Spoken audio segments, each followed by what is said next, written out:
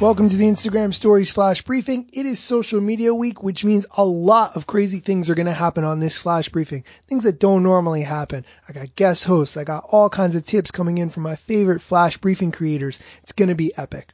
First, let's get to the news though, because Jane Manchun Wong never gives up. That's what we like about her.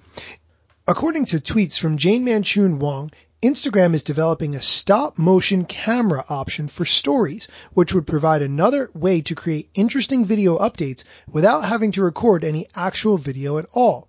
Now, in the example that Jane Manchun Wong posted in her Twitter feed, the new tool would assist your creation process by ghosting the frame you're capturing with the previous one, so you can ensure that your camera placement and movement is correct.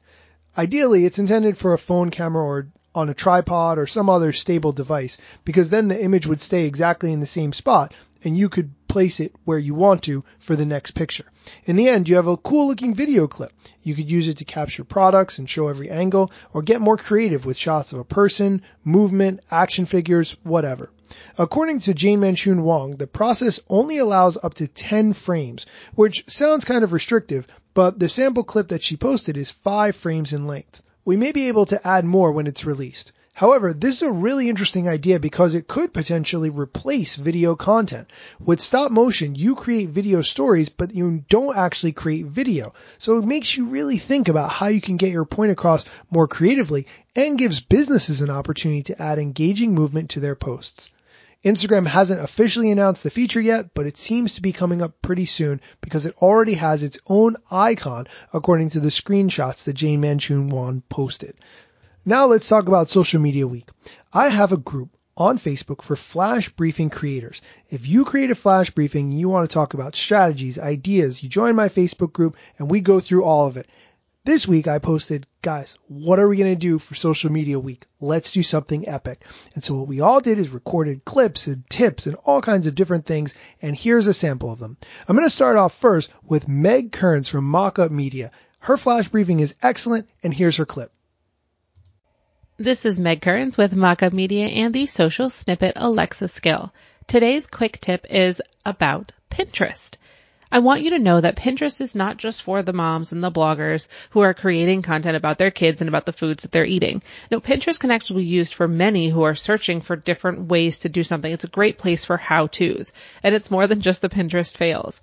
So make sure that if you are going to utilize Pinterest for your business, especially if you offer a product or a service, that you are putting pins onto your page and onto your boards that point back to your blogs, that point back to your videos, that point back to your website. You want to make sure that people are easily able to find and follow you and your content on their favorite platforms. If their favorite platform is Pinterest and that's where they're hanging out, you're going to want to have content there so that you are easily searchable and easily discovered so that they can follow you there as well as on the platforms that you like to use most often.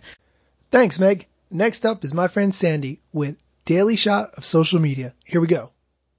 Hey guys, Sandy from the Daily Shot of Social Media for Realtors Flash Briefing. Today I'm going to give you 4 places to get content because that's a popular question. Very first place, my fave, your conversations. When you're answering questions from clients, prospectives, or even people you meet while networking, they have questions about your expertise. Create a post addressing those questions. Next, you can go to the Google Alerts. Google will email you articles published daily with the keywords you set up. Then there's Amazon. You can post about trending movies, books, or even flash briefings in your niche. Last, how about you go to your own blog posts? A 4-paragraph blog can be broken down into 4 pieces of content. There you go. 4 places to get tons of content. Hopefully you had a great social media week just like we did. Take care. And last is Kim Gaskill from the Daily Spark. Hello guys, it's Kim. Today's Daily Spark is a tip about keeping your bios up to date. If you attend any social media event this week, make sure all of your bios across all the platforms are consistent and up to date. You know when you meet new people this week, they're going to go check you out. And the first thing they're going to look at is your bio. Make sure it says something that tells a little bit about you and that tells them what you want them to know. If you want to know more about how to do this and talk more about it, find me on Facebook at Kim Gaskill Live and join me again for the next Daily Spark. That's it for all our tips today. Now here's what you didn't know. I recorded a bunch of tips about Instagram and I sent it to Meg, Sandy, and Kim so they can put it in their flash briefings. But for you to find out what those tips are, you have to go listen to their flash briefings. If you want to be part of this week of social media activities on the flash briefings, send me a direct message at Daniel Hill Media. I would love to have you guest host. Or if you have some tips that you would like included in this flash briefing, send me a message as well and we'll work out the details. Thanks for listening.